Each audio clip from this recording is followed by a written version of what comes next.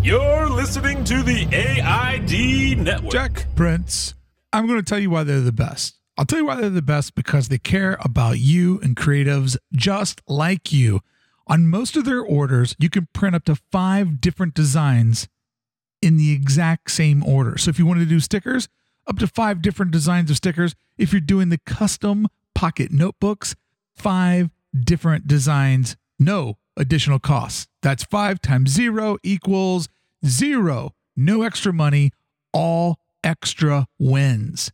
That means if you wanted to do a sticker pack or a notebook pack or please a bunch of different clients with one order or maybe sneak 1 or 2 in for yourself, it can always be done by going over to jackprince.com. Don't forget jackprince.com/circle of trust.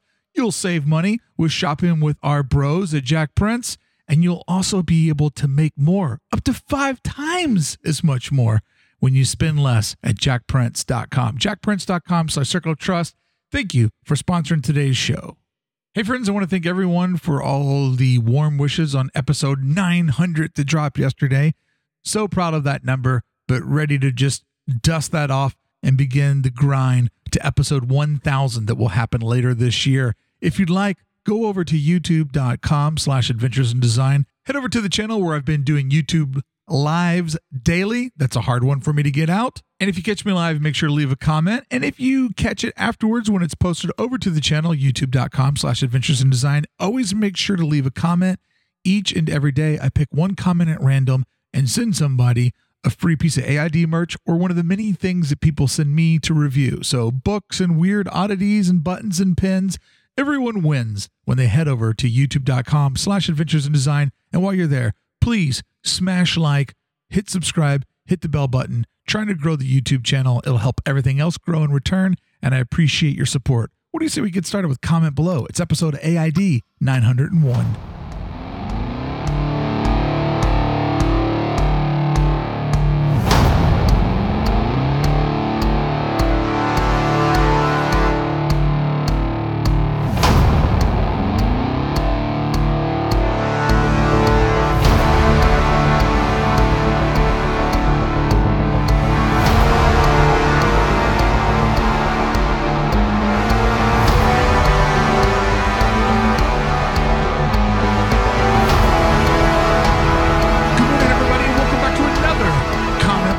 The show this morning, like every Monday or Tuesday, maybe this week. I don't know how it all settles out. I had a big celebration.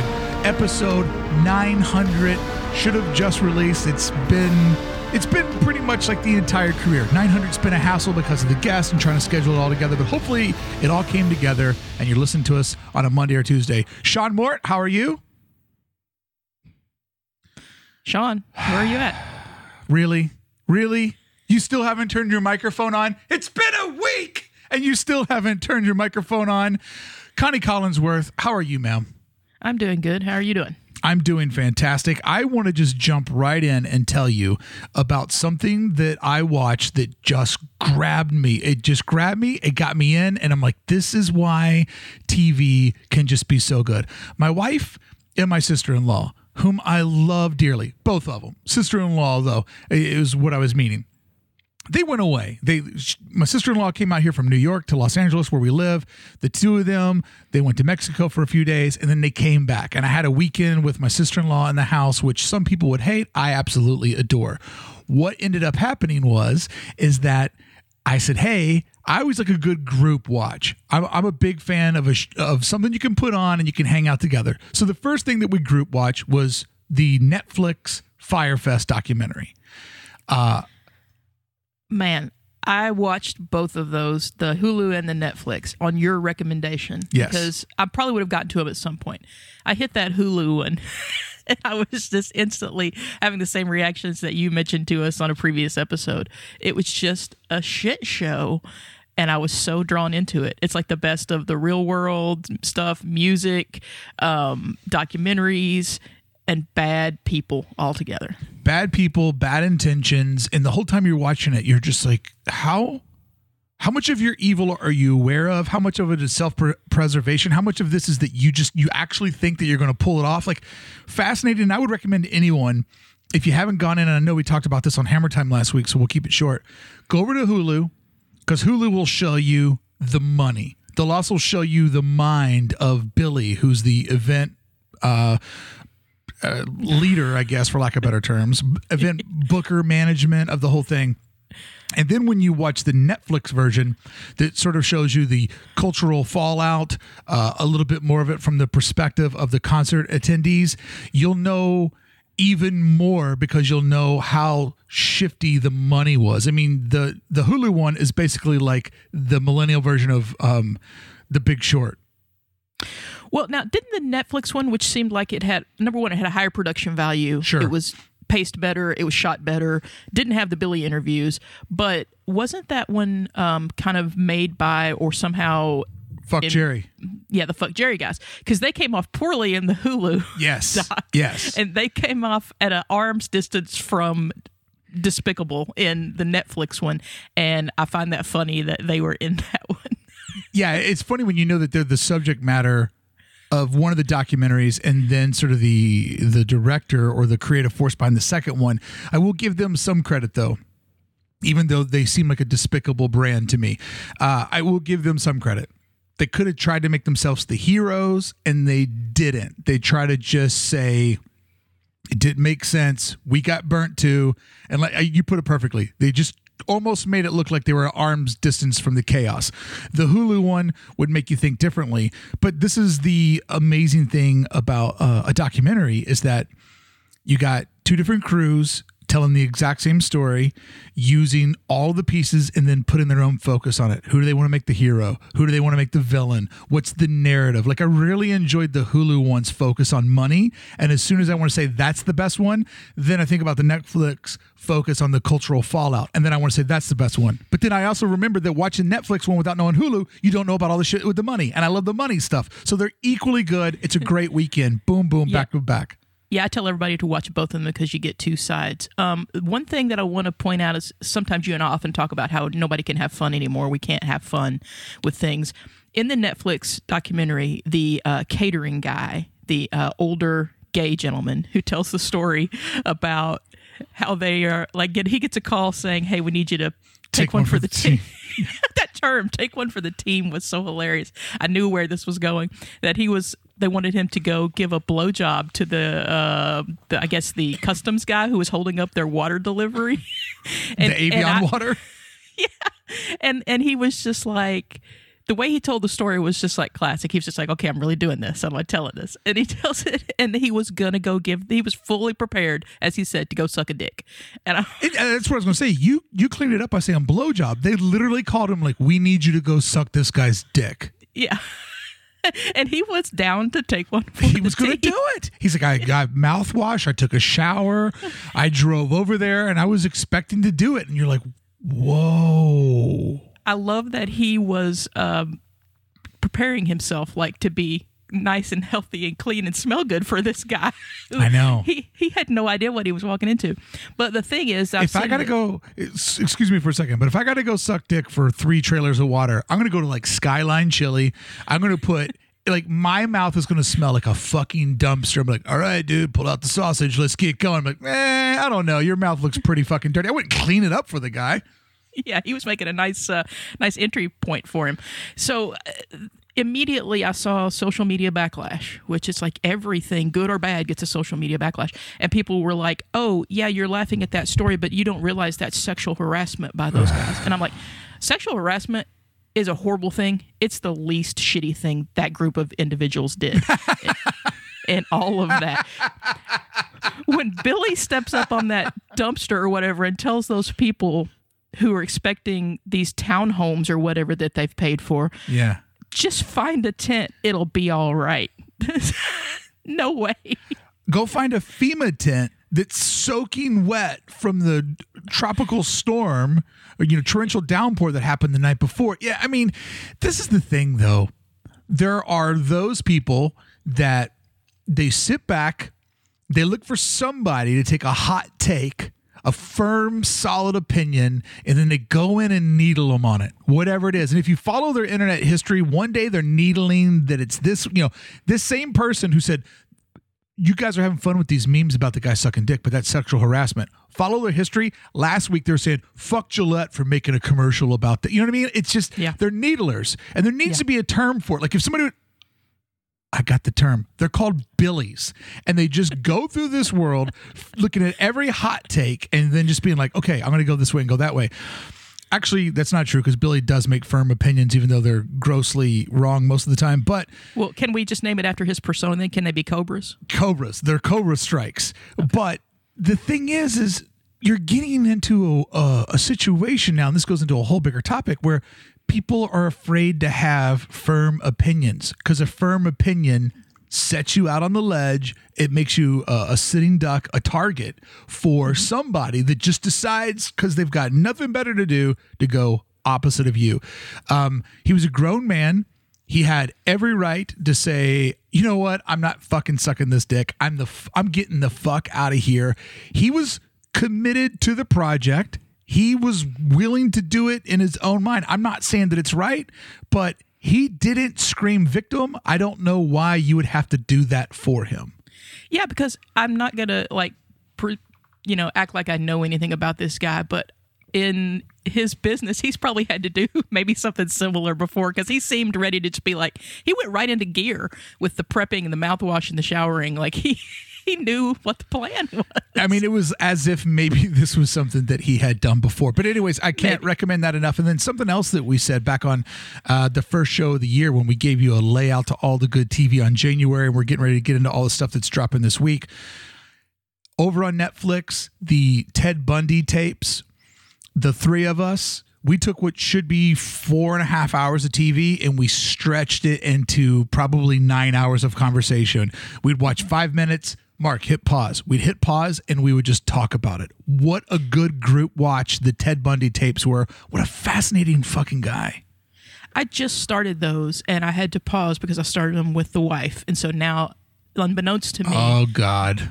This has become a wife watcher because I didn't think she would be interested. I just popped it on during the day when there wasn't anything else, and we were both in the same room, and I was like, I'm just going to check this out. Well, I got sucked in because the opening credits of that thing, if you can get me with your opening credits sequence, I'm in, and that one had it for sure. It had all the good grit, the flashing of old photographs, working in the tape mechanisms and stuff. Yeah. And I was like, okay, so I'm like, all right, I'm gonna look and see how the rest of this looks. And then Stacy was like into it, and later, we went and did something else, and later on in the day, she said, hey, are we going to go back to that Ted Bundy show? And I was like, fuck now. Because I was fully planning on just making a work day of that. Oh, yeah, you were. So that did not happen. But something else happened is we got into a show that I've been told for 3 years to watch, a Netflix show. Well, it's not Netflix, but Netflix carries it now. Broadchurch. You ever watch that show? That has been on my radar for a long time. And there's something about... I really love British television, but sometimes it looks like it's going to be work or maybe a little bit too gentlemanly. So even though I've been reading in Entertainment Weekly for years, Broadchurch, season 1, season 2, season 3, I never took the dive in. Is it worth it? It is absolutely worth it. I was told going in a little bit of false information. I was told it was first season was one case by the detectives, and then it was solved, and then it went into another case. That's wrong. It's just a continuation of the case, but it sort of changes the focus. I only made the jump finally after being recommended so many times because I've fallen in love with the actress from The Favorite movie, Olivia Colman.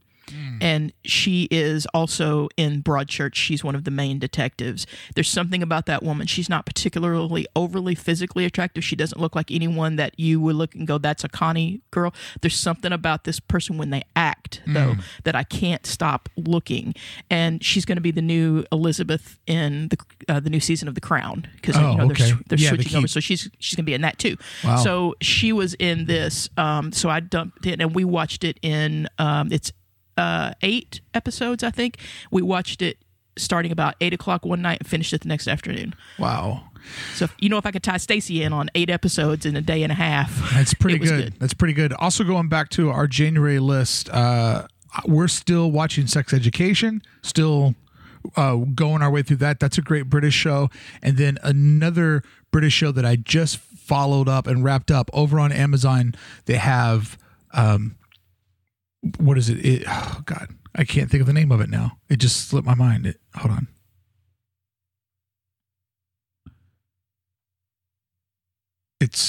Sorry, I was listening to what the dogs were doing in there. Yeah. I'm going to make an edit note. Is it that one that Sean recommended, The Bodyguard? No. It's The Informant. Oh, we just Or saw The Informer or Informant. We just saw the trailers for that, and as it was going out, Stacey was just like, God, everybody's in this. Like, maybe we need to check this out. So that looks really, really good. It was really, really good over on Amazon Prime. 6 episodes. The young Arab boy who's like the lead, fantastic. Like really, really, really good actor.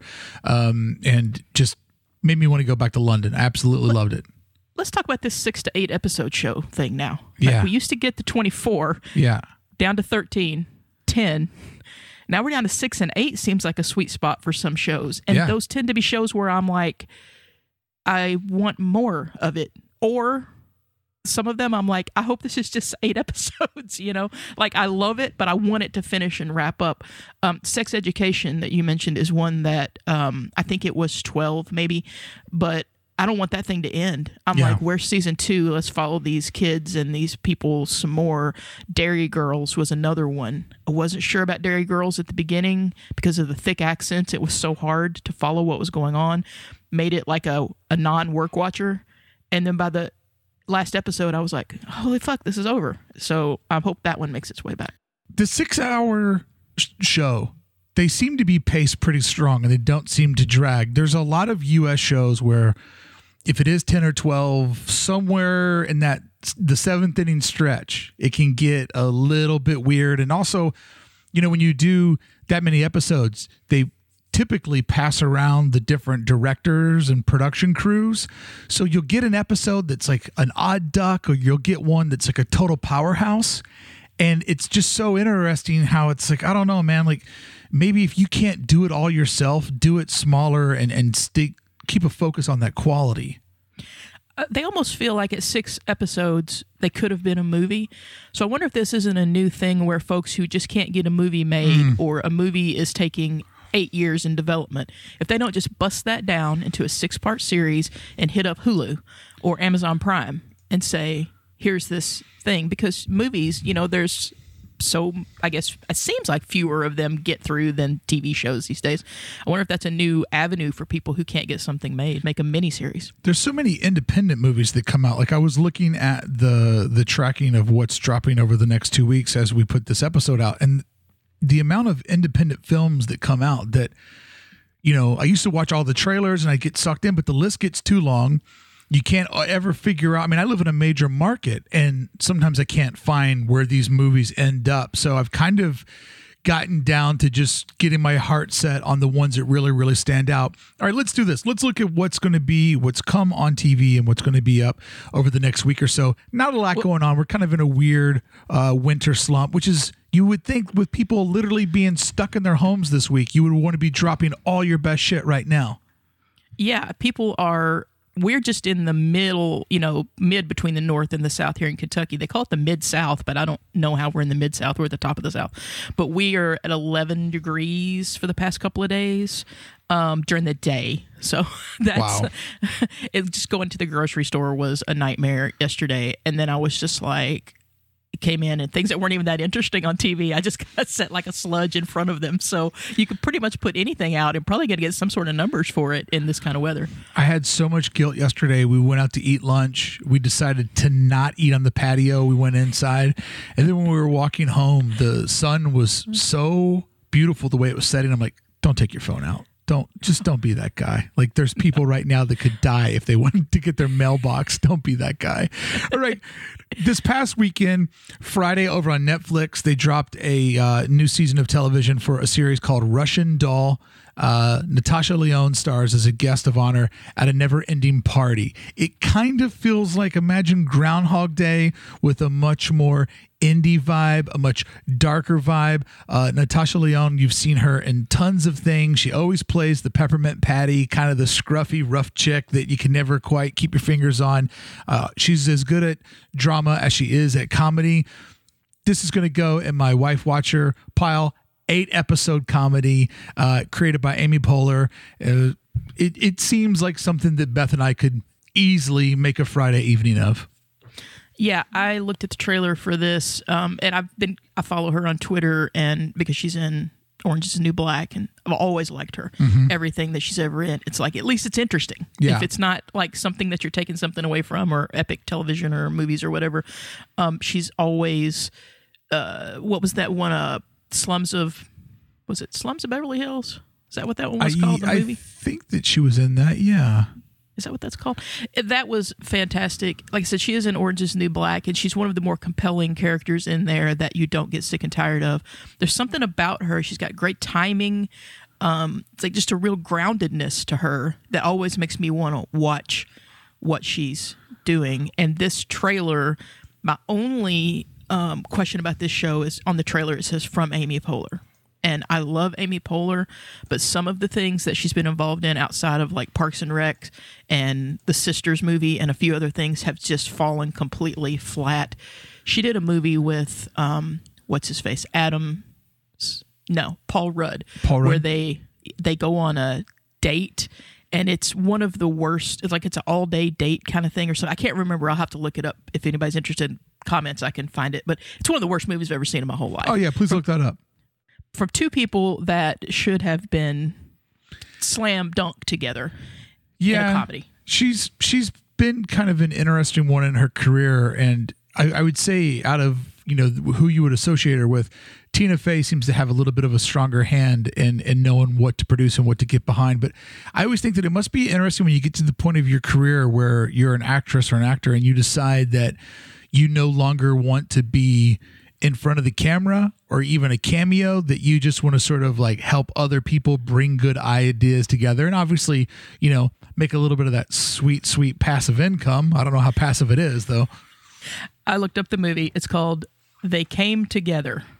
Okay. And it is, here's the little synopsis. The owner, Amy Poehler, of an independent candy shop, and the corporate stooge, Paul Rudd, who has been sent to shut her down, begin an unlikely romance. It almost, you put the word in there, a small town around the holidays, and it sounds like a Hallmark Christmas movie tagline. Exactly. Also come out this past Friday. That was a great sentence. Also come out this past Friday. Look Who's a Pro after 900 episodes. There's something over on Adult Swim that I can't really recommend, but I know some of you like obscure, you like very, very weird. I'm going to tell you right now, Tropical Cop Tales, Adult Swim, when it goes into the midnight hours. Two burned out city cops relocate to a tropical paradise for relaxing in their twilight careers. It ends up being the most vicious, menacing place on earth, not even slightly relaxing. I watched the trailer. It was so meta and what the fuck that if you like things that don't make sense, that are just a mess, this is perfect for you. I will skip it. I'm going to skip it too. The trailer was crazy, and it, to me, immediately I thought, this looks like an early student project of Wes Anderson that he's now ashamed to put his name on. Yes. It hit all of those oddity points, but with none of the charm or style. Yeah, it just seemed weird, but it did seem obscure enough and weird enough that I know someone in our audience is like, this is music to my ears, Bricky. I'm so sick of you talking about This Is Us all the time. Also, this past Friday over on Netflix, I bring this up because it's kind of in our world. Velvet Buzzsaw is a thriller. It's a thriller set in the contemporary art world in LA, where big money artists and mega collectors pay a high price when art collides with commerce. If you've ever been to the LA Art Show, it looks like they filmed it in there when nobody was in there at nighttime. Jake Gyllenhaal in it. It's done by the people that made Nightcrawler. It's him going creepy and not serious. It also has our favorite girl in there, Tia Leone. Did I get her name right? Is she in? I thought it was Toni Collette. Toni Collette. That's what I meant. I don't know. What name did I just throw? She's our favorite. Mark, come on. You know she's our favorite. I love her so much. I looked at the trailer for this, and I see that he's playing gay again, Gyllenhaal, and he'll never top Jack Twist from Brokeback Mountain. But he's playing like the weird, artsy, odd gay guy in this, and in the trailer they said it was mind-bending and Lynchian. So I'm already worried about that. But I don't know. It seems interesting enough, but it feels like a bad indie movie from the trailer. But I'm interested enough to go ahead and give it a look. I think for those of us, by the way, I'm not dying. It's just the wife is cooking. That's why you might hear a fire alarm in my background. And she cooks for a living. The thing about it is I would probably pass, but being in the art world and in the art community, and particularly the one that happens here in LA, I was a speaker and a presenter at the LA Art Show last year. Being in that world, it seems mildly interesting to me, but I'll tell you this, never a good sign when they show you a murder in the trailer. Really? I haven't thought of that. Is there other bad movies where there was a murder in the trailer? I just think when they're willing to give away that much in the trailer, they have ruined all of the suspense around that character, that scene, that particular object. So they've just put a big hole in it for me where I'm like, well, that would have all been a lot more fun if I didn't watch the trailer.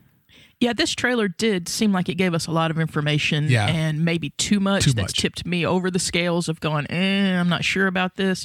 But like I said, it looked good. It looked interesting. It is in the art world. We're probably going to see and hear all kinds of things that being in the art world we've seen and heard and we're going to laugh at or go, oh, yeah, that shitty stuff.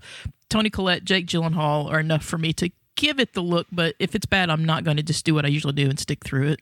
Their movies have been questionable in the past.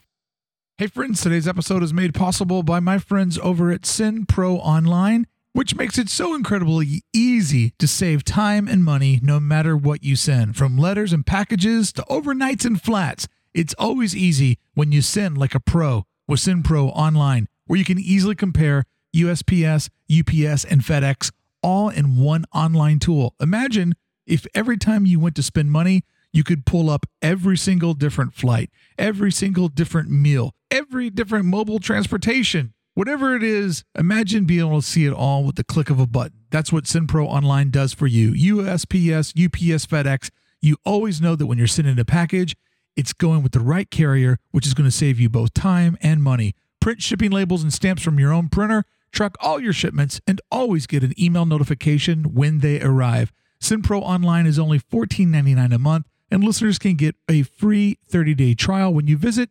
pb.com/design. pb.com/design. Repeat it along with me. pb.com/design. You'll even get a free 10-pound scale. Trust me, pb.com/design. SendPro Online. It's going to save you both time and money. And what's more important than that?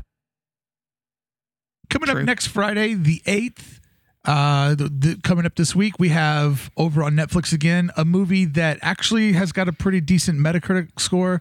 It's called High and Fly Bird. I'm not going to say this is for everybody, but if you're into like a sports, behind the scenes, money movie, people hustling, people trying to make things happen, it'll be right up your alley. The trailer for it was cut really, really well, and it just kept the story moving along. And there's one major reason why I will show up for this, because I'm in love with Zazie Beetz. Zazie Beetz. Yeah, she plays the main female lead in Atlanta. She was in Deadpool. She's absolutely gorgeous. Yeah. And looks like the girl I took to my senior prom. I'm interested in this because I read that it was all shot on an iPhone. Whoa. Yeah. I think maybe the whole thing is shot, edited, everything iPhone. I'm not sure, but I know the shot.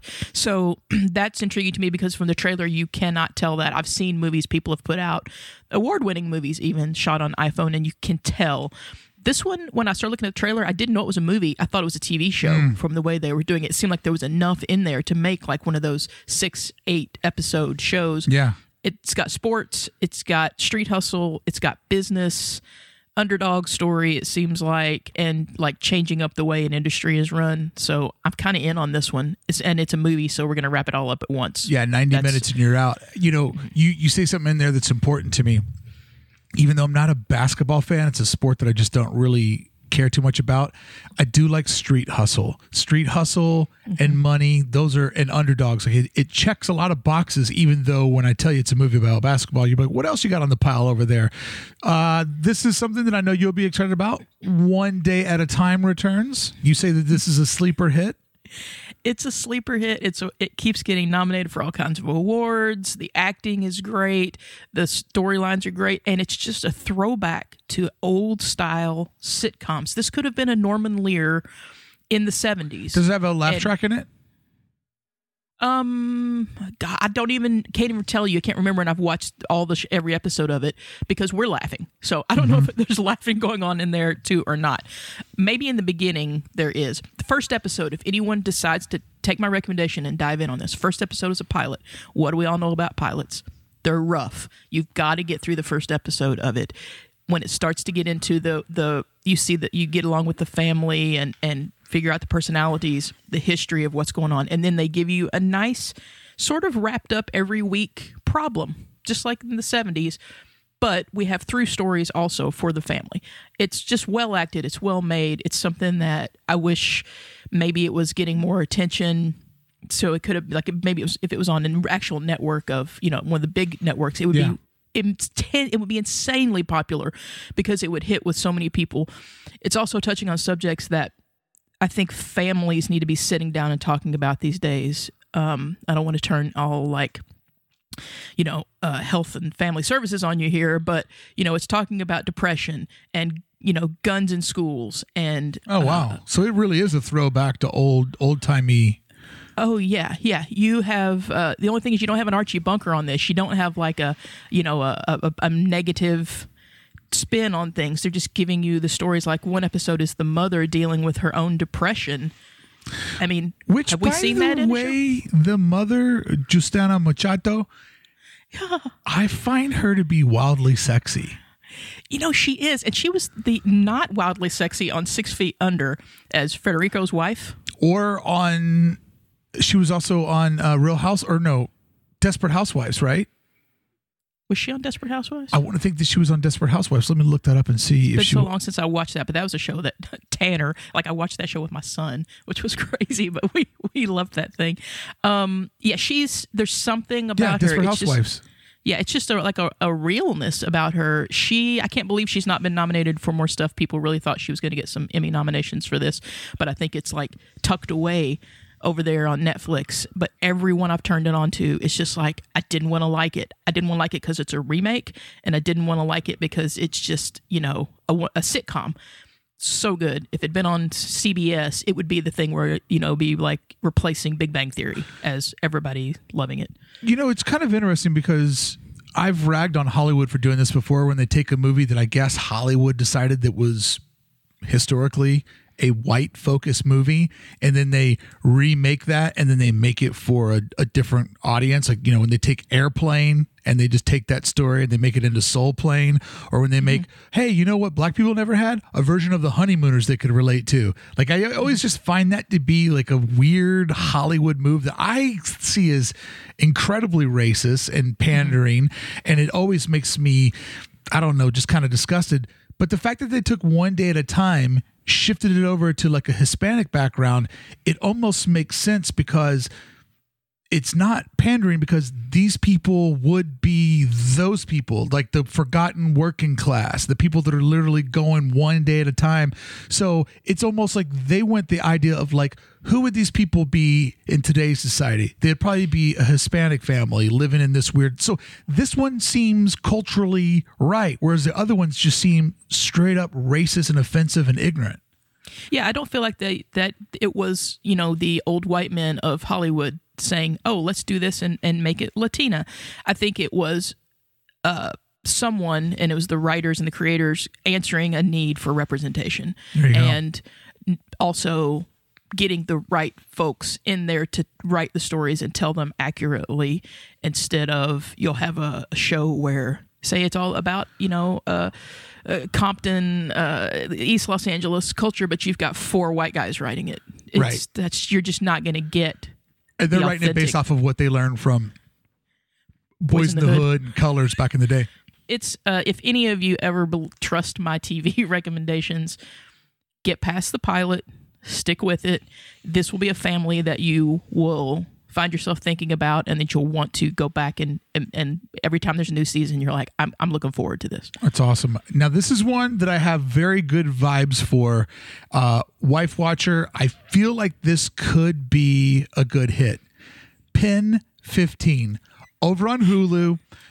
It's all 10 episodes will stream on Friday the 8th.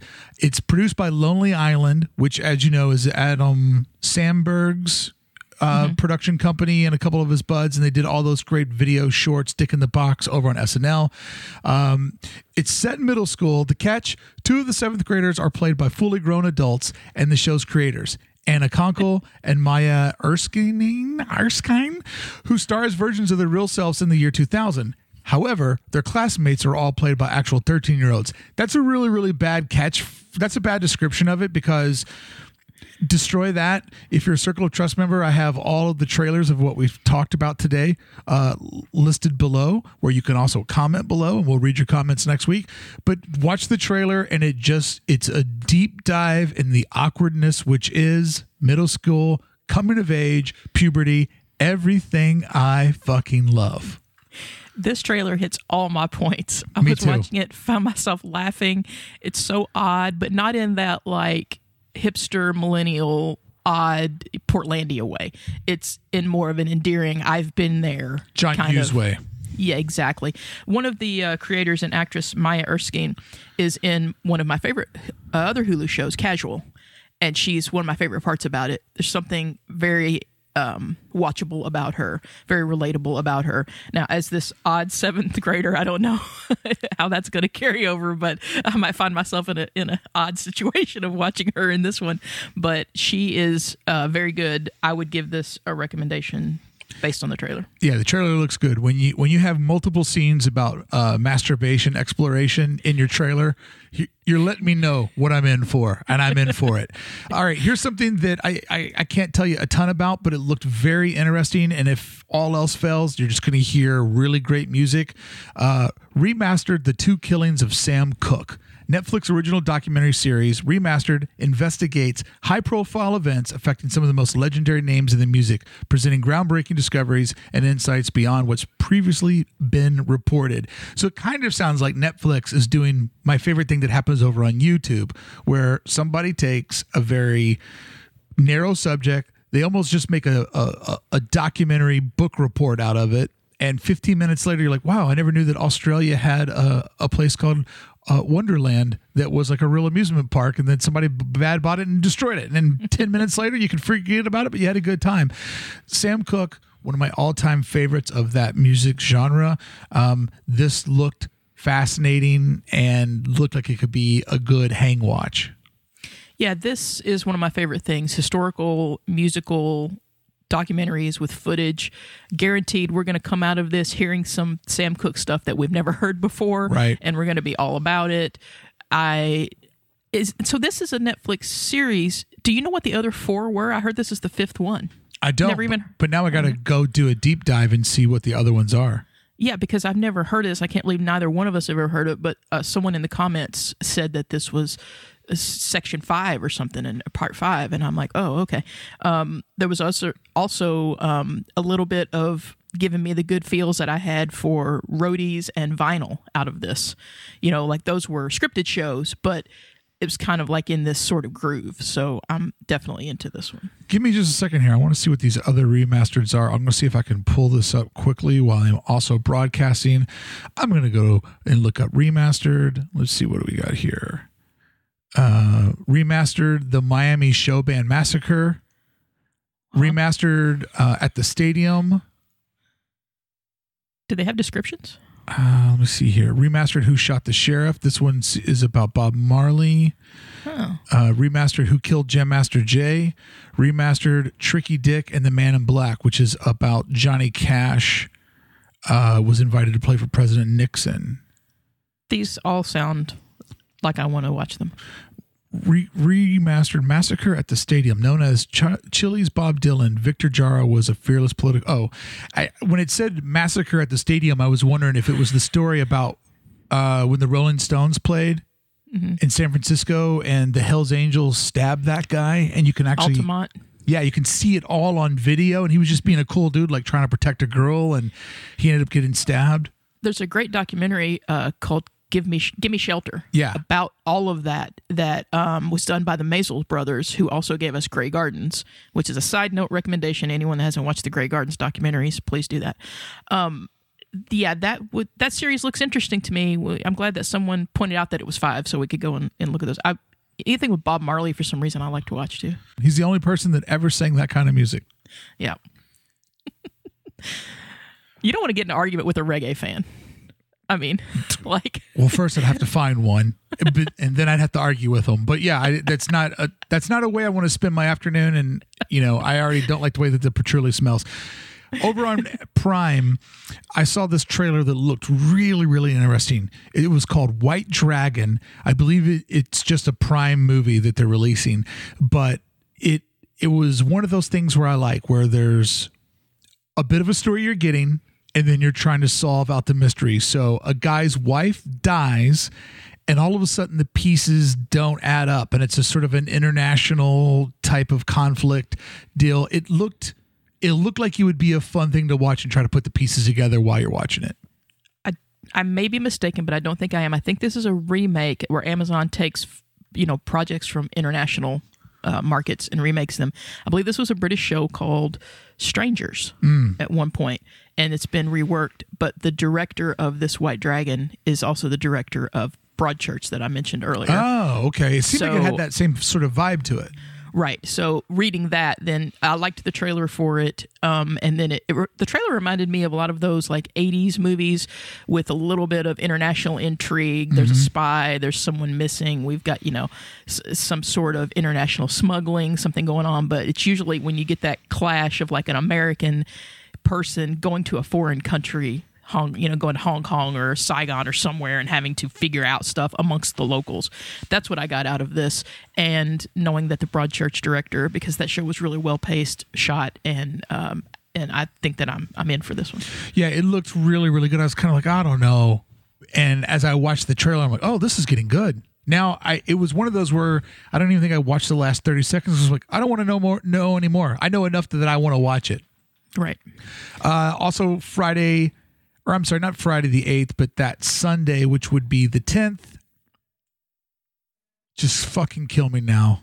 Kill me now, because The Walking Dead returns, and I'm stuck in it. I don't know why, but I'll be back like a big dummy. I'll be sitting in front of my TV with a shirt on that says Big Dummy, just sitting there watching a horrible, horrible show that once had a slight bit of greatness to it. Yeah, we saw a trailer pop up on regular TV, and it was like one of those, I guess they're called the Whisperers now or something, these new people on there. Like someone, like, a creature walking towards the camera, and then it just cut off and said like WD on it or whatever. And we were like, is this what The Walking Dead is now? How has this happened? So we're not going to watch it. You're going to be my conduit for this. I'm going to hear about it from you. I will keep everybody who gave up a long time ago but is slightly curious. I will report in weekly and tell you just how much pain and suffering I have endured. I tell you right now that what's the guy who got his head bashed in? Glenn. Glenn. I've had it worse than Glenn from watching The Walking Dead, okay? My pain has been way worse than Glenn's, because Glenn's was over fast and mine is long and slow. Long and slow. You're like sitting on the couch, kind of slumped down. Imaginary zombies are pulling your entrails out each week while you're watching it. I have no entrails left. I have none left. They say if you pull your intestines out, you could go around the globe with them. They're gone. They're gone. Also on this coming up Sunday, it's the Grammys. The Grammys always holds a soft spot in my heart. The weekend that we came out here to try to find our house and to commit to moving out here was Grammys weekend. We had it all dialed up, and I remember watching the Grammys being like, fuck, that's happening down the street. This is where I live now. So it always has that sort of like soft anniversary vibe to me. You also have another great Grammy memory. It was Grammy week one year when you recorded the Zutat interview. Tom Zutat, that's right. He was out here, and go back in the archives, listen to the Tom Zutat interview. Connie hooked me up with that one. Not only did he figure out how to demolish his Chicago-based high school radio station, but that led him to getting a job at Elektra Records, where he went on to discover and sign Motley Crue, Metallica, and Guns N' Roses. His story about psyching everybody out on Signing Guns N' Roses, when I go out to a party and somebody's like, what's your podcast about? I tell them that story in like 45 seconds. Like, wow, what's it have to do with design? But great story. And I tell them, well, it has everything to do about design. Psyching everybody out. Here's who's playing this Sunday. Camila Cabello. I'm a fan. Cardi B, overhyped. Brandi Carlile.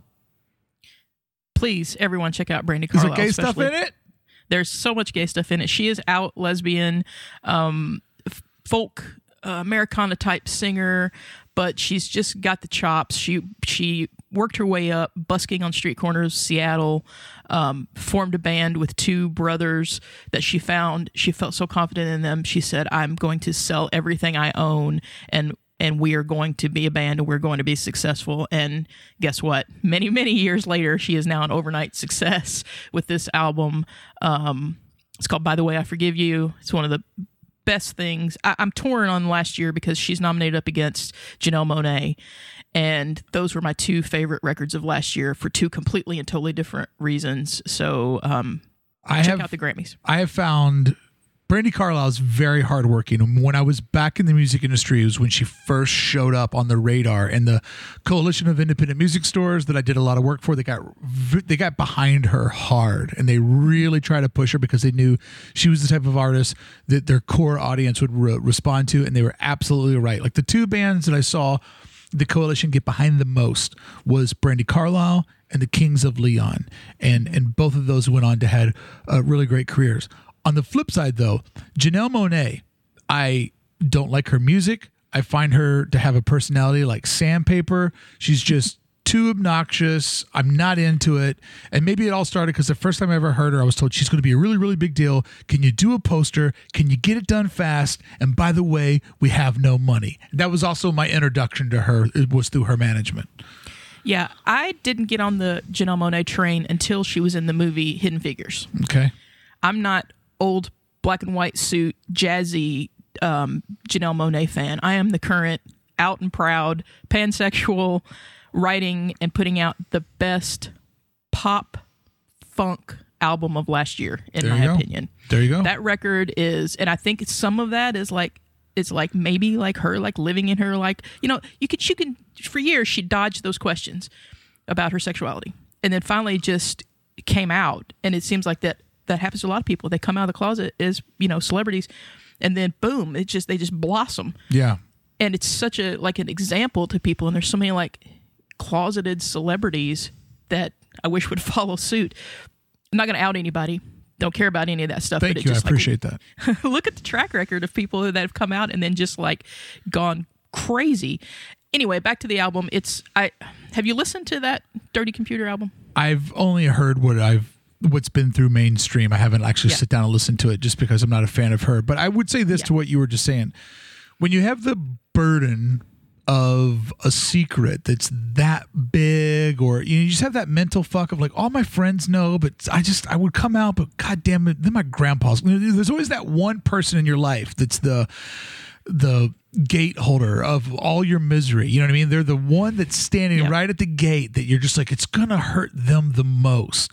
And obviously I haven't had to ever do this, but there are things that I've wanted to talk about, but it's like, I can always see the face of the person that it would hurt the most. I'm like, do I really want to go past them to say this thing I want to get off my heart?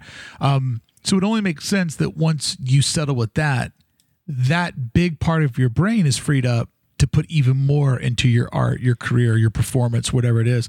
YouTube sensation Shawn Mendes will be on the stage. I don't really care for him, but it is neat to see in our world who has made it from social media to the center of the entertainment industry. Miley Cyrus will be on there, whom I'm a fan of. And is she doing that song with Mark Ronson? I thought I didn't like that song. I love that song. And now I love that song. And did you see her perform on SNL where it was all cleavage?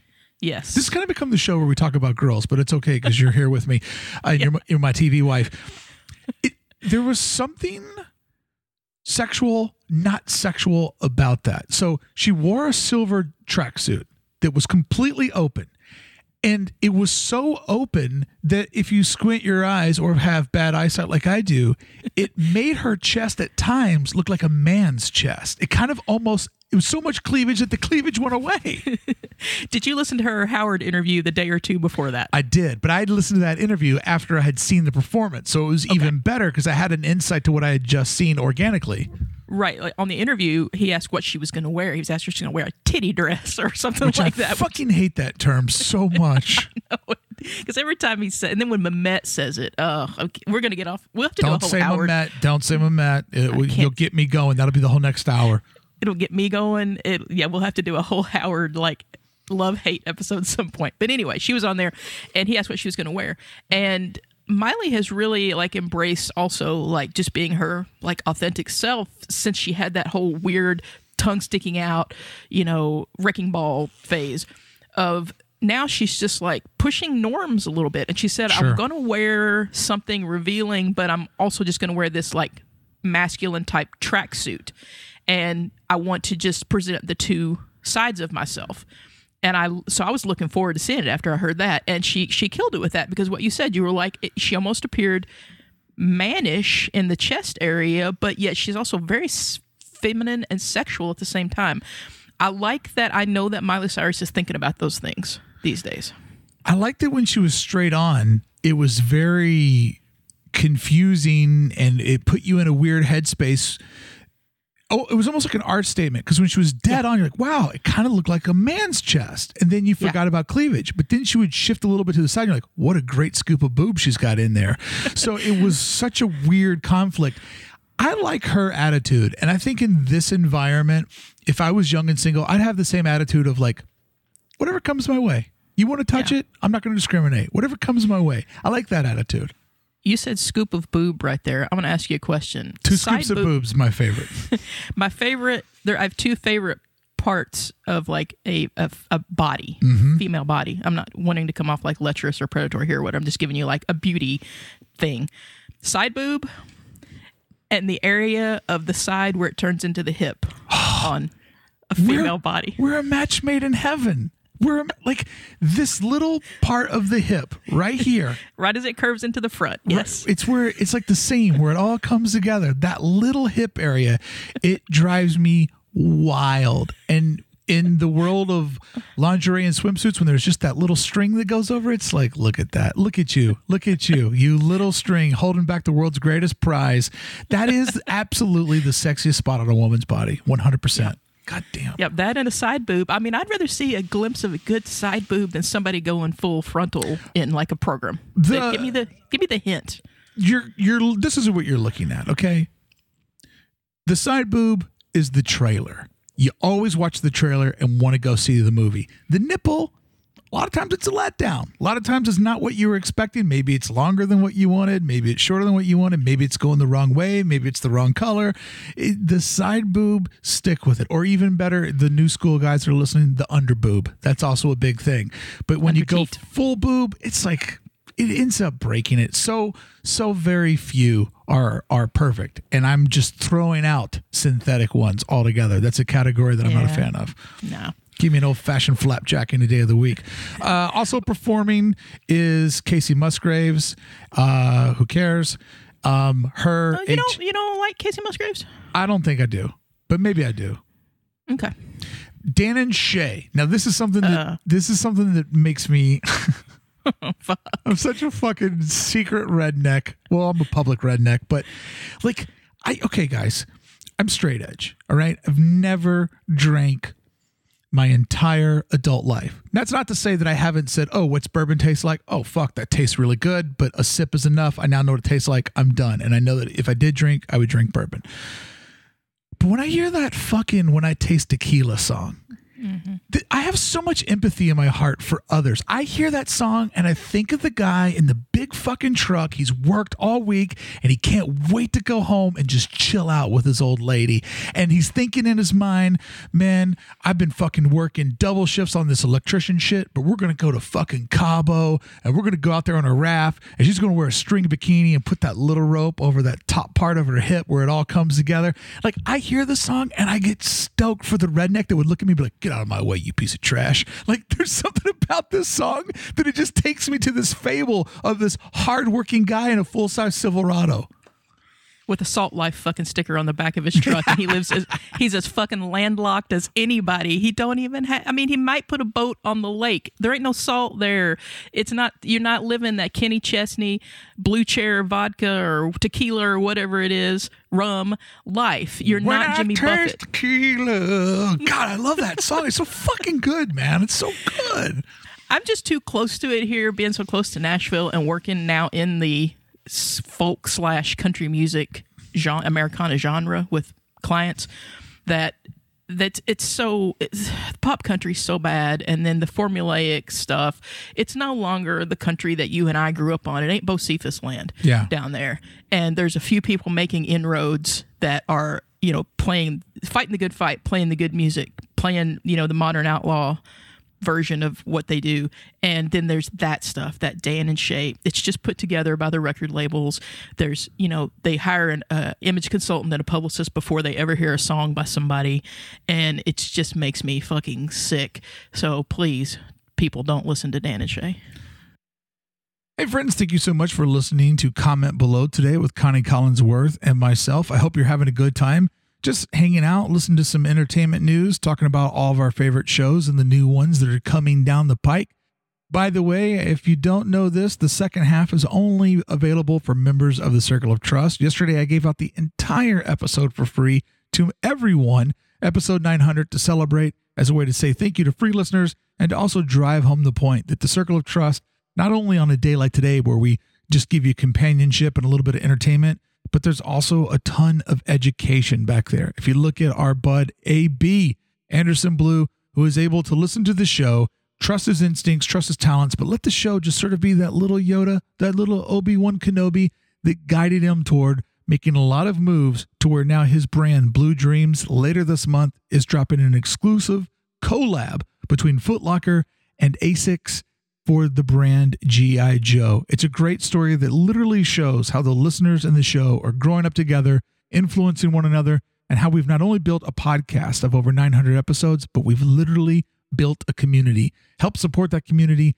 Help keep bringing AID to you each and every Monday through Friday by visiting AID.network and becoming a member of the Circle of Trust. You'll get the second part of today's episode, but you'll always know that you supported the free content and brought the show to you in your ear holes. This is where I need help from you.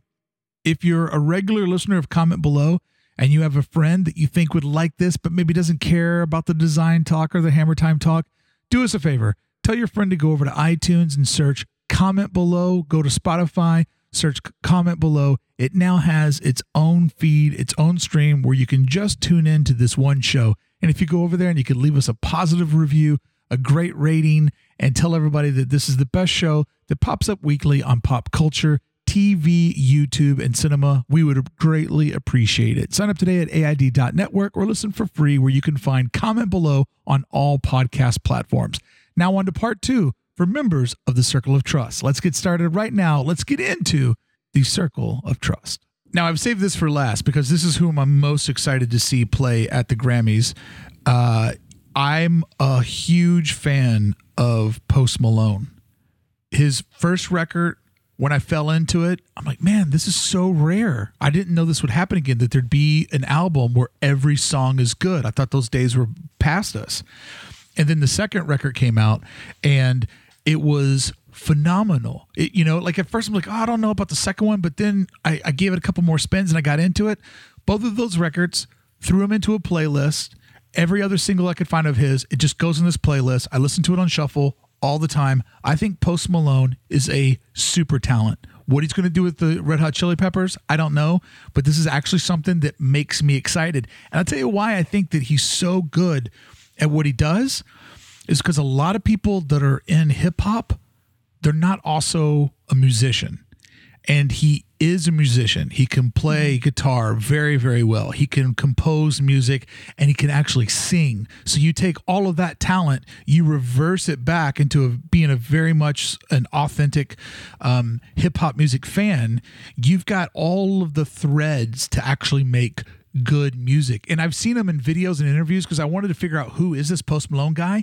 He fucking just loves music. Like I was watching a video of him on his tour bus, and every song that would come up, it would be like Seek and Destroy by, old school Metallica. And he's just sitting there headbanging and air guitar in every fucking note of the solo where like you could tell that he could actually play it. And I'm like, this is a guy that just loves music, puts it all in a bag and makes this total future forward sound. I think Post Malone is the best thing that's happened to music in the last 10 years. Yeah, I haven't done any deep dives, but I'm a fan of the pop radio, and I do listen to those Sirius channels, and so everything that's been released I've heard, but not any of the other stuff. I dig the sound too because I'm a super fan of people who can find a good sample, a good groove, and then